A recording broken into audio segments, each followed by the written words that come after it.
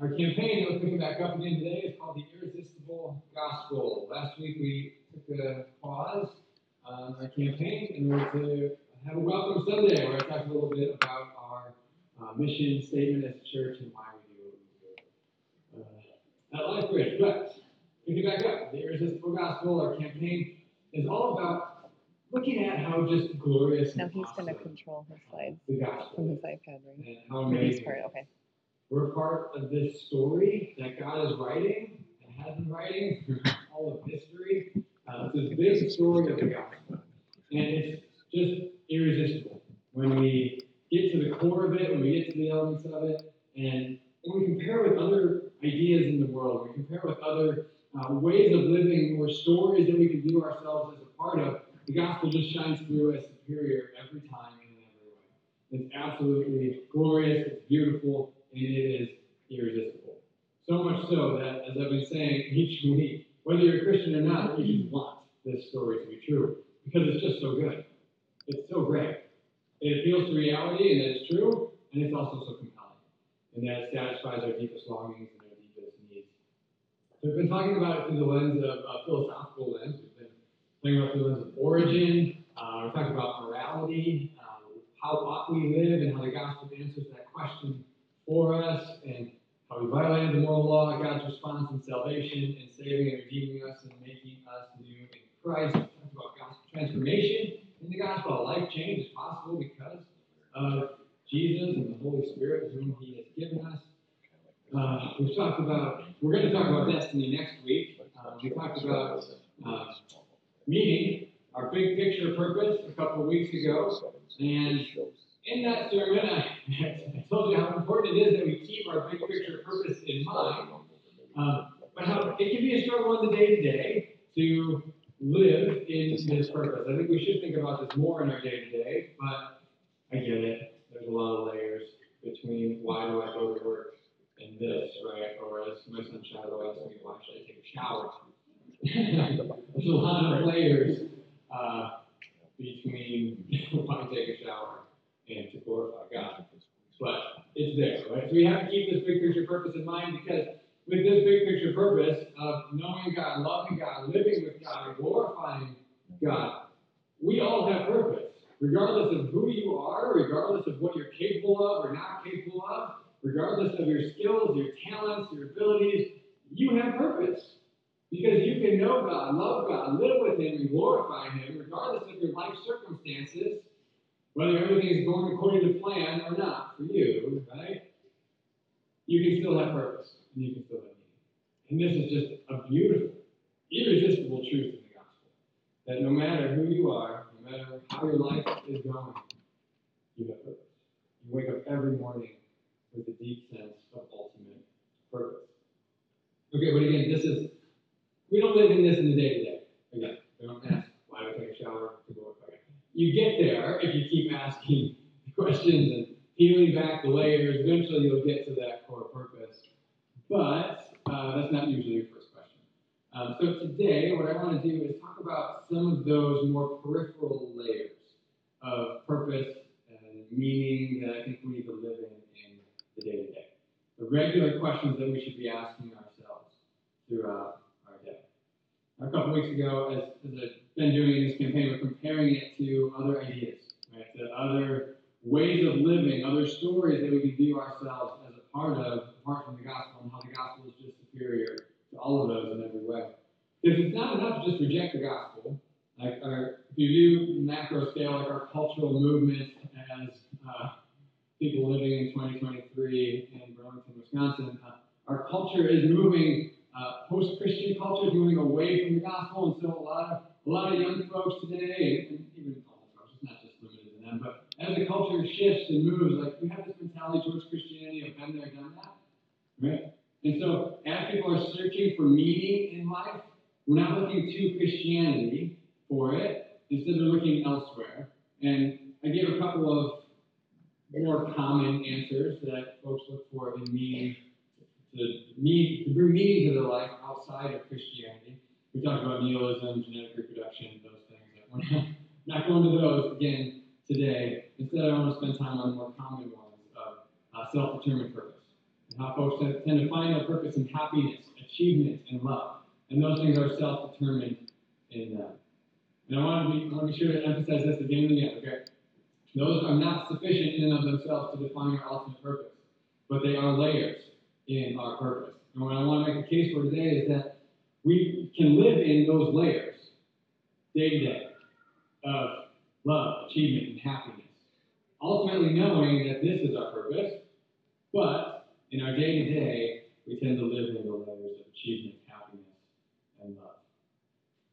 So, how do we live a life of purpose in our day to day? One is experience joy. Now, you notice I switched the word. Okay, from happiness, as the secular culture would define a purpose in life that's self-determined to be do what makes you happy, right? You hear that all the time. New Testament translators, those who translated New Testament scholars, they don't have a Greek word that translates nicely into happiness. Instead, they tend to translate the Greek word chara to joy, meaning a state of gladness. Very similar to happiness. Nor one begins and one ends. But they tend to define it as joy instead. And so I switched the word, that we would experience joy. Jesus says in John 15 in his farewell discourse, I've told you this, he's been teaching them, so that my joy may be in you and that your joy may be complete. We talked about this a few weeks ago as well, but I just want to bring it up. It's so good. This is great. Jesus wants to give his disciples joy. How cool is that? And not just any joy, not joy you find rooted in yourself. No, it's rooted in Jesus. It's his joy that he gives his disciples. And he wants to give us complete joy, fullness of joy. In Psalm 16, it says, you make known to me the path of life. In your presence, there's fullness of joy. Here it is again in the Psalms. In your presence, there's fullness of joy. At your right hand are pleasures forevermore. So we see in the Christian life, we can experience joy. Now, that's one word, Tara. One word, Greek word for joy. Another term that kind of gets at this idea, again, we referenced this a few weeks ago, found in Matthew chapter 5. And this is a common Old Testament formula of wisdom literature construction. Blessed are.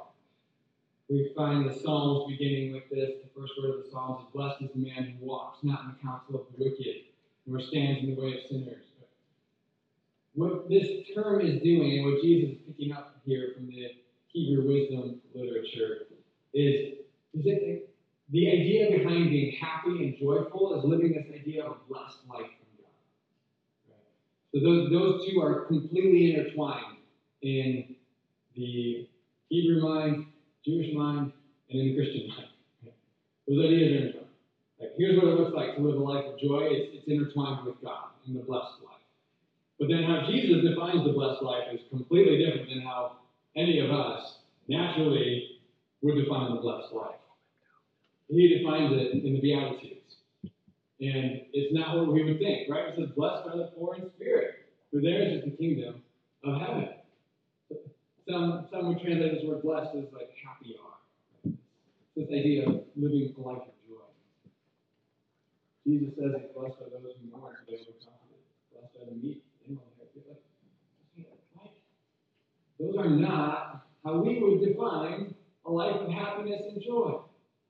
But what Jesus is getting at here is this joy that we can live in, that we can experience in Him. It's so much deeper than being dependent on life circumstances. Because how the world defines joy is when everything is going right for me, I can be happy. I need all of these external circumstances to work out the way I want it for me to experience happiness. And when they're not, I'm not living in my purpose. If the purpose is happiness, right? Which inevitably, all of us will walk through at some point. But according to Jesus, and why the gospel is so irresistible, is that even when the external circumstances of life are hard, challenging, difficult, we can still experience the joy of being Because our blessed life is not contingent on anything going the way we want. It's not. It's in Jesus. So that's what makes the gospel so irresistible. Deeper than just a momentary experience of happiness. Living for that next pleasure. It's way more profound, way more robust than that. We can experience joy in our day-to-day. Next, we can do God's will. Do God's will. This is contrasting with our accomplishment or achievement purpose that the world would often self-define as find what you're driven towards and go get it. Right? This like self-help, leadership-driven mentality of go accomplish it. Decide what you want and get it. Right? That's like the world's idea of it. The Christian idea is God's will. It's way different. It's way different, right? We can think of this in a lot of different ways. This is such a big category. But primarily, what we want to think of doing God's will in is what God is doing in us. And we talked about this a few weeks ago in the transformation thing, about how God is forming us more into the image of Christ.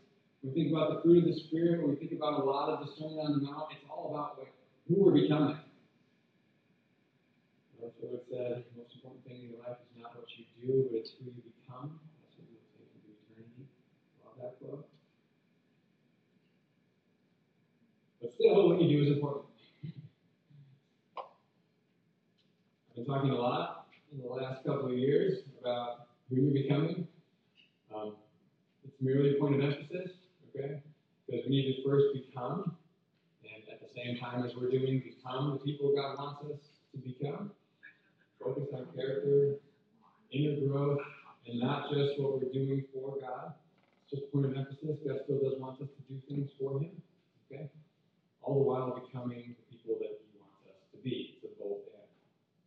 But we read in Ephesians chapter 2, verse 10, Paul writes, for we are God's handiwork at the end of his just beautiful description of the gospel and how God has saved us and redeemed us from our sins. He writes, for we are God's handiwork. It's all work of God in us. Like God has changed us. God has made us new. We are new creations in Christ. Created in Christ Jesus. Why? To do good works, he says. Now, this good works is most likely everything that Paul talks about at the end of this letter, in Ephesians 4 through 6, he talks about a ton of stuff. This is where he gets to the practical things that he wants the church in Ephesians to do. Does the same thing in the book of Romans, right? Lots of theology through chapter 11, and then it's a few chapters of, now here's what you do because of that theology. Ephesians is like a shorter Romans. First 3 chapters is here's the theology, chapters 4 through 6. Now, because of that, here's how you should live. And what we like to do in the Western world is skip the theology part and miss that it's all about God transforming our inner life and making us new first, and then we can do the things that God calls us to. But I won't get on that soapbox right now. Okay. What he calls us to in the good works that he's talking about in chapters 4 through 6 are things like unity in the church, like be united together. One body, so there's one Lord, one Spirit. The structure of the church talks about how God has gifted the leaders of the church to equip the saints for the work of ministry. So how should we be doing this work of ministry together in the church? Tells us to speak the truth in love, which is a very good work that we all need to do more of, right? Very difficult to do. Well, it talks about Christian households. It talks about walking in love. Character and moral formation. So it's everything, right? It's everything in the Christian life. Like, how do we do good works for God? God is calling us to do things and to be new. But again, you cannot miss this because this is Paul's emphasis here, right? For we are God's handiwork. We've been created in Christ new to do these good works. So it's only possible because we've been made new. Christ. And even the good works, God prepared in advance for us to do them. It was all a God thing, right? And as we're going to see, when we talk about achievement and purpose, we have to keep this in mind, okay? Because we get way out in front of God and we try to do our own thing. George MacDonald has said, he's a 19th century Scottish theologian, he said, whatever man does without God, he must either succeed miserably, or he must either fail miserably or succeed more miserably. It's a good quote, right? And the one that we desperately need. John 15:16. Jesus says this again in his farewell discourse. You did not choose me, but I chose you. And appointed you, he's talking to his disciples here, so that you might go and bear fruit. Why did he choose them? Why did he appoint them as his disciples? To go bear fruit that will last, he says. So that whatever you ask in my name, the Father will give you. Again, we talked about this a couple weeks ago. The fruit that Jesus is talking about here is kind of everything in the Christian life. Here, he's referencing it in answers to prayer. Later, he references it in answers in love, growing in love for one another. This is in the context of him talking about needing to abide in him. We can do nothing apart from him, he says. To do these good works Christ has called us to abide in Christ, in the Spirit of God. God has called us to it. He's called us to do good works. In 5:19 in Jesus' earthly ministry, he only did what he saw the Father doing, he says. The Son can do nothing by himself. He can do only what he sees the Father doing. Because whatever the Father does, the Son also does. That's everywhere in Jesus' ministry. In the Garden of Gethsemane, we see Jesus praying for the Father to take this cup from him, needing to take the suffering of going to the cross from him. But then he says, not my will, your will. And he will go to the cross, right? Jesus taught us to pray, your kingdom come, your will be done on earth as it is in heaven. So, if we want to live a life of purpose, we have to move from my will be done to God, your will be done. And this is the question that we can ask David. This is the question that we can ask. When dilemmas come up, when decisions come up, when we're faced with one route or another. We'll talk about that later when we apply. Okay. Lastly, we can love God and others. We want to live a life of purpose, love God and others. A couple weeks ago when I talked on meaning and purpose, you may have walked away thinking, like, I've never heard somebody talk down about love. I brought love down a peg to our ultimate purpose, because it's not our ultimate purpose, it's a layer in our purpose, right? But it's a very important layer, and one that we can live in the day-to-day. Is how can we love God and others? This is the only verse I have here. Because there's no way around it, right? In Scripture. If you're a follower of Jesus, loving people is really important. Jesus says elsewhere, the two greatest commandments to love God and love others. Right? In John 15, in the farewell discourse, we've been in a lot lately, Jesus says, this is my command, love each other. It's so simple, but so hard. It's so simple in theory, so difficult in practice. But this is just why I love it so much. Throughout Jesus' ministry, throughout the apostles' writings and their letters to the church, the one common theme that is, there's many common themes, but one of the most, they're just pleading with the churches. Jesus is pleading with his disciples here, love each other. Please. This is it. This is so central, so foundational to the faith, is to love each other. And it's that we have to love one another. It's so profound. It's so simple. But when we start asking ourselves this question in the day-to-day of, am I loving? It will resolve a lot of tensions, a lot of difficulties.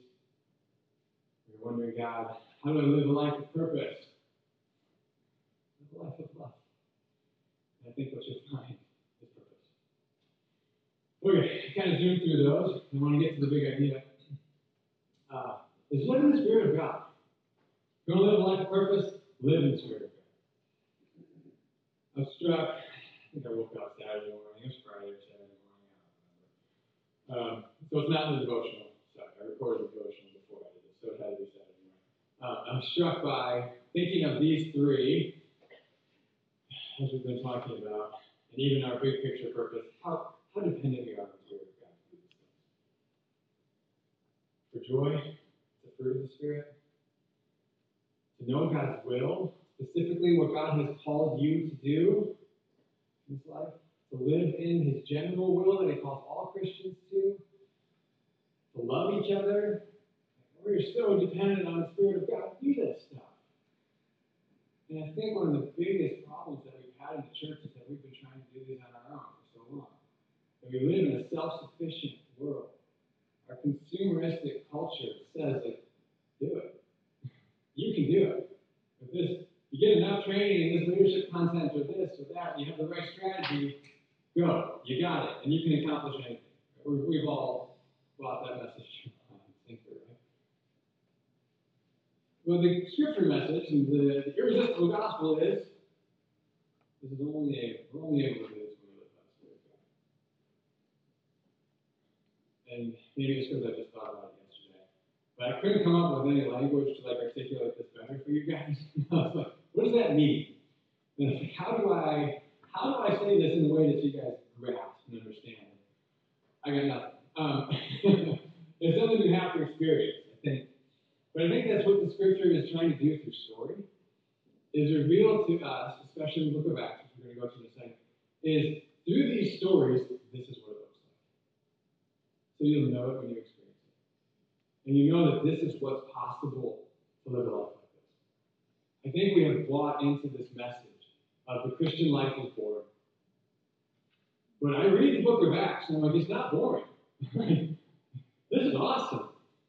And the more and more I learn how to do this, I haven't figured it out yet, but I'm trying to live in the Spirit of God, the more and more excited about it.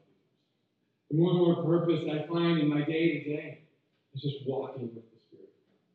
And God shows up in pretty awesome ways that I never expected. And it's just finding purpose and meaning and love and joy and achievements in the Spirit of God. So, a couple of stories from the book of Acts. First one is on joy. What does this look like? Again, this type of joy that we can experience even when life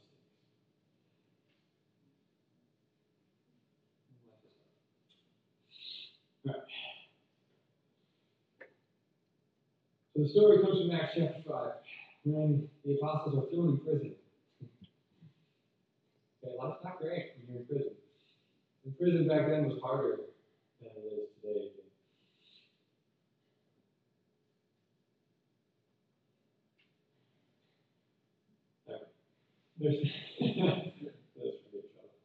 Okay. They are set free by an angel. Okay. They're set free by an angel, and the angel tells them instead, so like usually we think like, okay, God busted them out. Like, we've seen the Western movies, you get busted out of jail, you get out of Dodge, and you escape, you get out of town, right? The angel tells them, like, go stand in the temple courtyard and start talking about Jesus. They're like, yeah, but that's what we got put in prison for. And they do it. They're arrested again. They're brought in front of the Sanhedrin. And Gamaliel, he convinces the Sanhedrin to let them go. So talking about like how God's working in all this. A member of the Sanhedrin, a Pharisee, is the one who stands up and says, like, hey guys, like, remember all these other movements that sprang up. And we killed the leader. And eventually the movement fizzles. If it doesn't fizzle, like, it's from God, and you're going to find yourself resisting God. And I think time has proven that that movement has been resisting the work of God. Right? And Gamaliel was prophetic and profound in what he said. But in Acts chapter 5, verse 41, it says the apostles left the Sanhedrin rejoicing. Why? Because they've been counted worthy of suffering disgrace for me. What? That doesn't make sense. You're rejoicing in suffering because you've been counted worthy of suffering disgrace for Jesus. That's what life lived in the Spirit of God. You can rejoice. And as Jesus says later, in the Beatitudes, the blessed life is found in evil when you're persecuted for righteousness' sake. Saints, have proven this to be true. The next, the achievement one. Next, chapter 10, Peter. He's on the roof praying.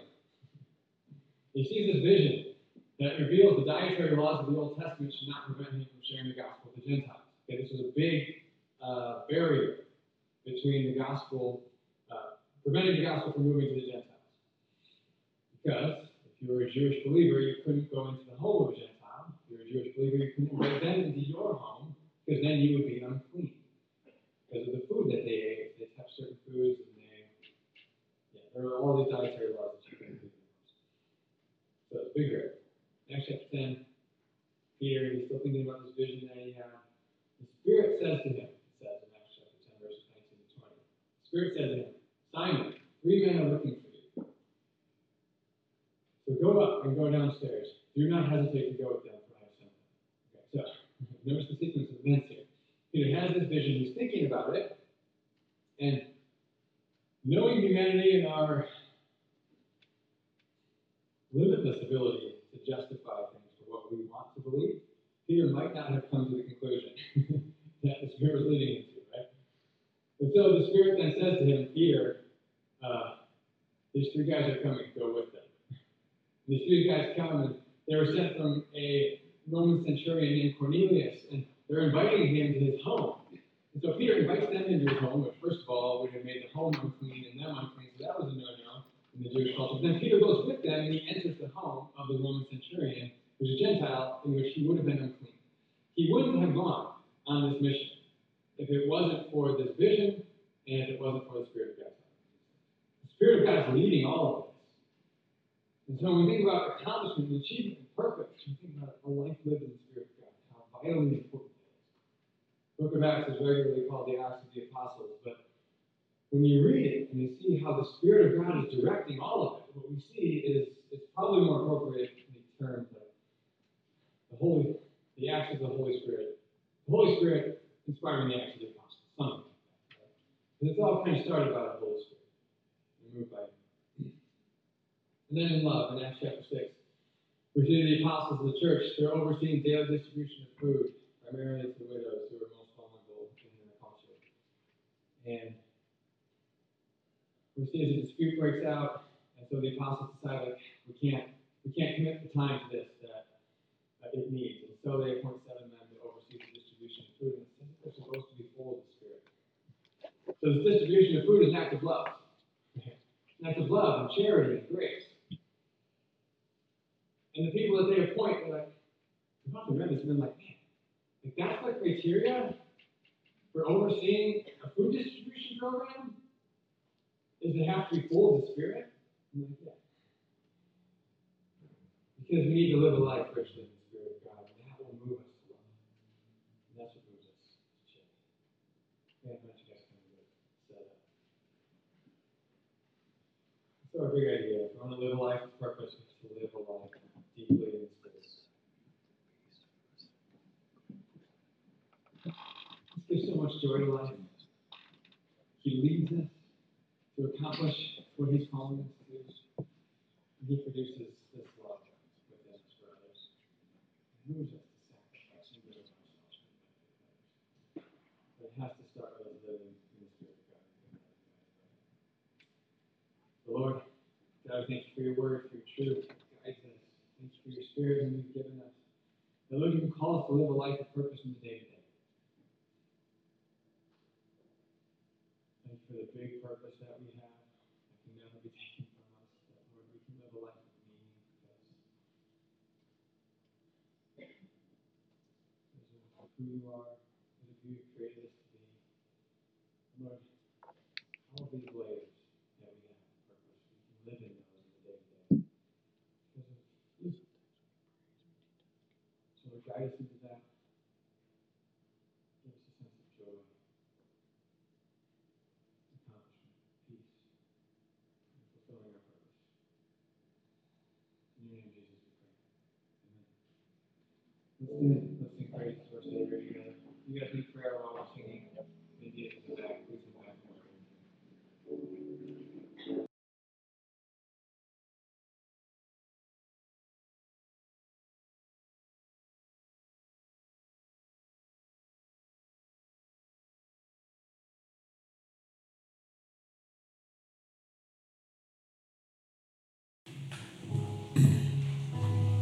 Okay, if I can summarize our big idea, it's this. To live in the Spirit of God in order to live a life of purpose. Live in the Spirit of God in order to live a life of purpose in your day-to-day. By experiencing joy, doing God's will, loving God and others. Those layers we talked about. Experiencing joy, doing God's will, loving God and others. They come from a life lived in the Spirit of God. And so we can live a life of purpose.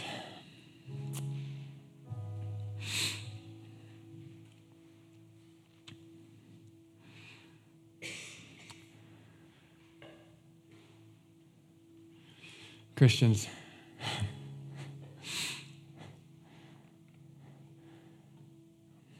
we have so much to live for. We have so much purpose. We have so much meaning. Ultimately, and at 2:00 today. In our moment by moment, day by day, let's live like it. The irresistible gospel reveals this to be true, that we have so much to live for. And the things those layers that we can think of in our day-to-day that bring purpose and meaning, that help us to glorify God, to live with God, to love God, to know God. Think of it in experiencing joy. Just experience joy today. Do God's will today. Love God, love others. There's more, right? Scripture calls us to more, but these are so important right now for us to live in.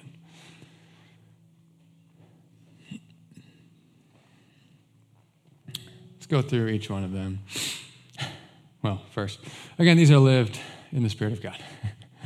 I don't have a formula for you for this. As I was saying, I don't think Scripture, gives a formula for walking in the Spirit of God. Galatians 5, the Apostle Paul, he says it in multiple different ways. And in the section on the fruit of the Spirit, he says, walk in the Spirit. Live by the Spirit.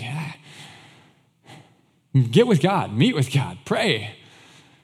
Know that God is with you all the time throughout your day. God's given you the Holy Spirit to live in you, to dwell in you. Dwells in us and as believers individually and us collectively as the community.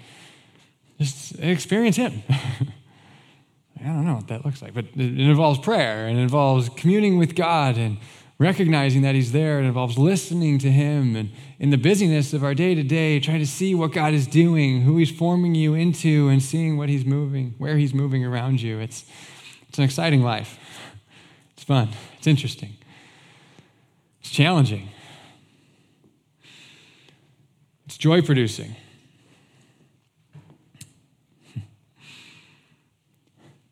Go ahead and be a Christian hedonist, as John Piper says. I love that term. I experience satisfaction in God, not as the world defines it, but in God. And in Him, our desires are met and satisfied, not only in what He gives us, but in just Him, knowing who He is, being with Him, loving Him, glorifying Him. Find your joy, find your satisfaction in Him. It doesn't mean that, as Jesus says in the Beatitudes of the blessed life, it doesn't mean that you're always going to be happy. It doesn't mean that you're always going to have a smile on your face. You're going to go through times of sadness, deep sadness, mourning, pain, and suffering. But in the midst of that, there's something deeper. You experience something deeper as well. And I asked Andy a moment ago if I would have permission to share this, and he said yes. That Andy and Kristen recently lost their baby. Kristen was 20-some weeks pregnant. And when we went and prayed with them, I shared this at the ceremony on Friday, but Andy and Kristen are doing such a good job of not avoiding the pain. And they know it hurts. It hurts, man. It stinks. It's terrible.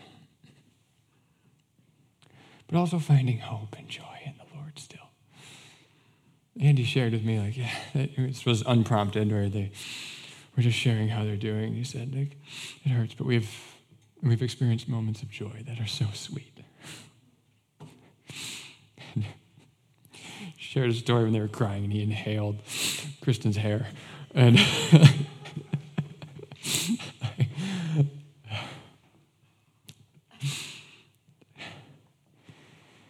but how do you do that in a time of deep sadness and mourning?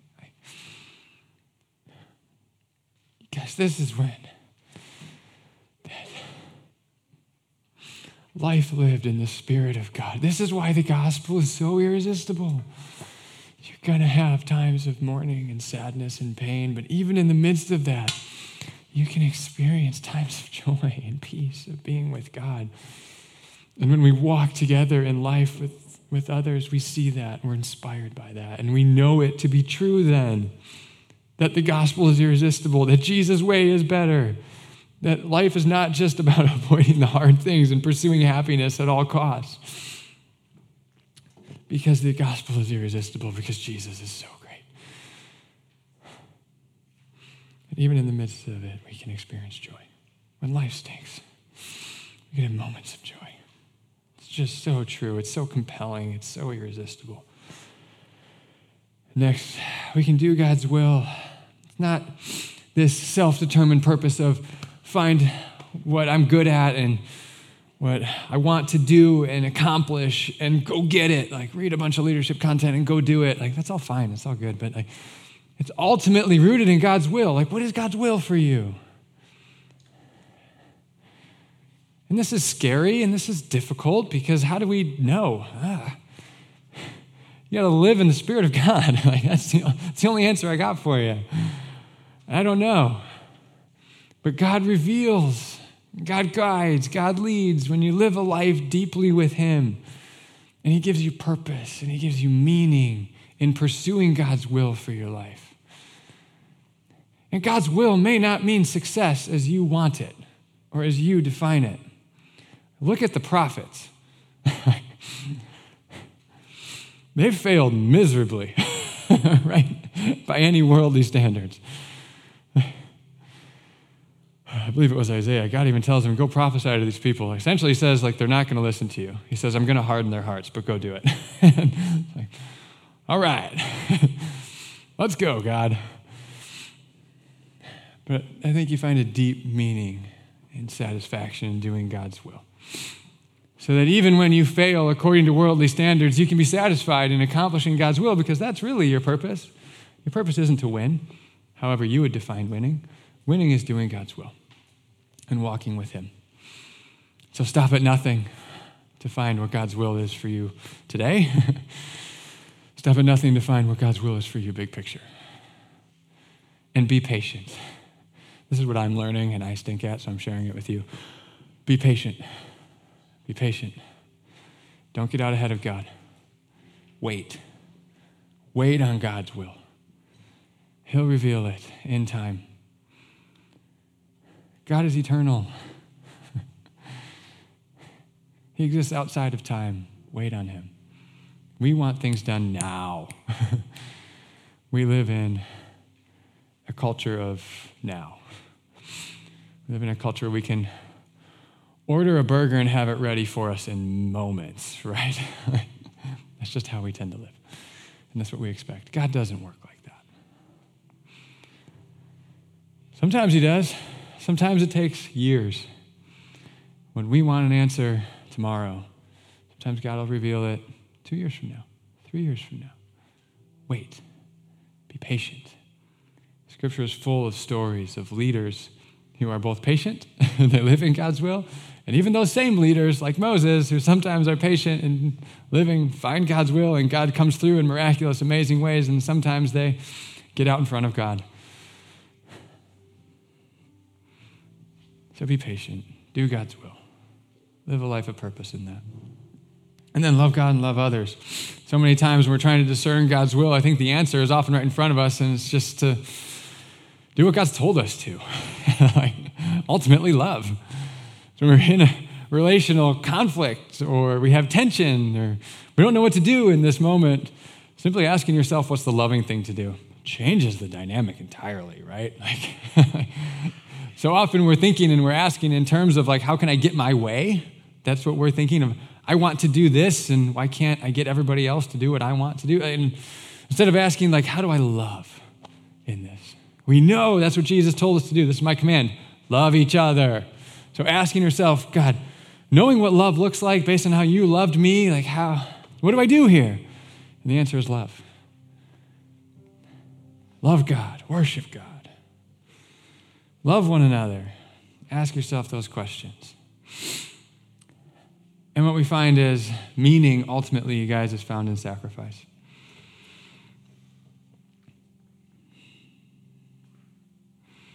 It shouldn't surprise us that as our culture dives more and more into the self, through individualism, self-expression, self-awareness, self-actualization, we're losing meaning and purpose as a culture because the self is not big enough to contain that. We have to live for something bigger than us. And this is how we do it, by living in the Spirit of God.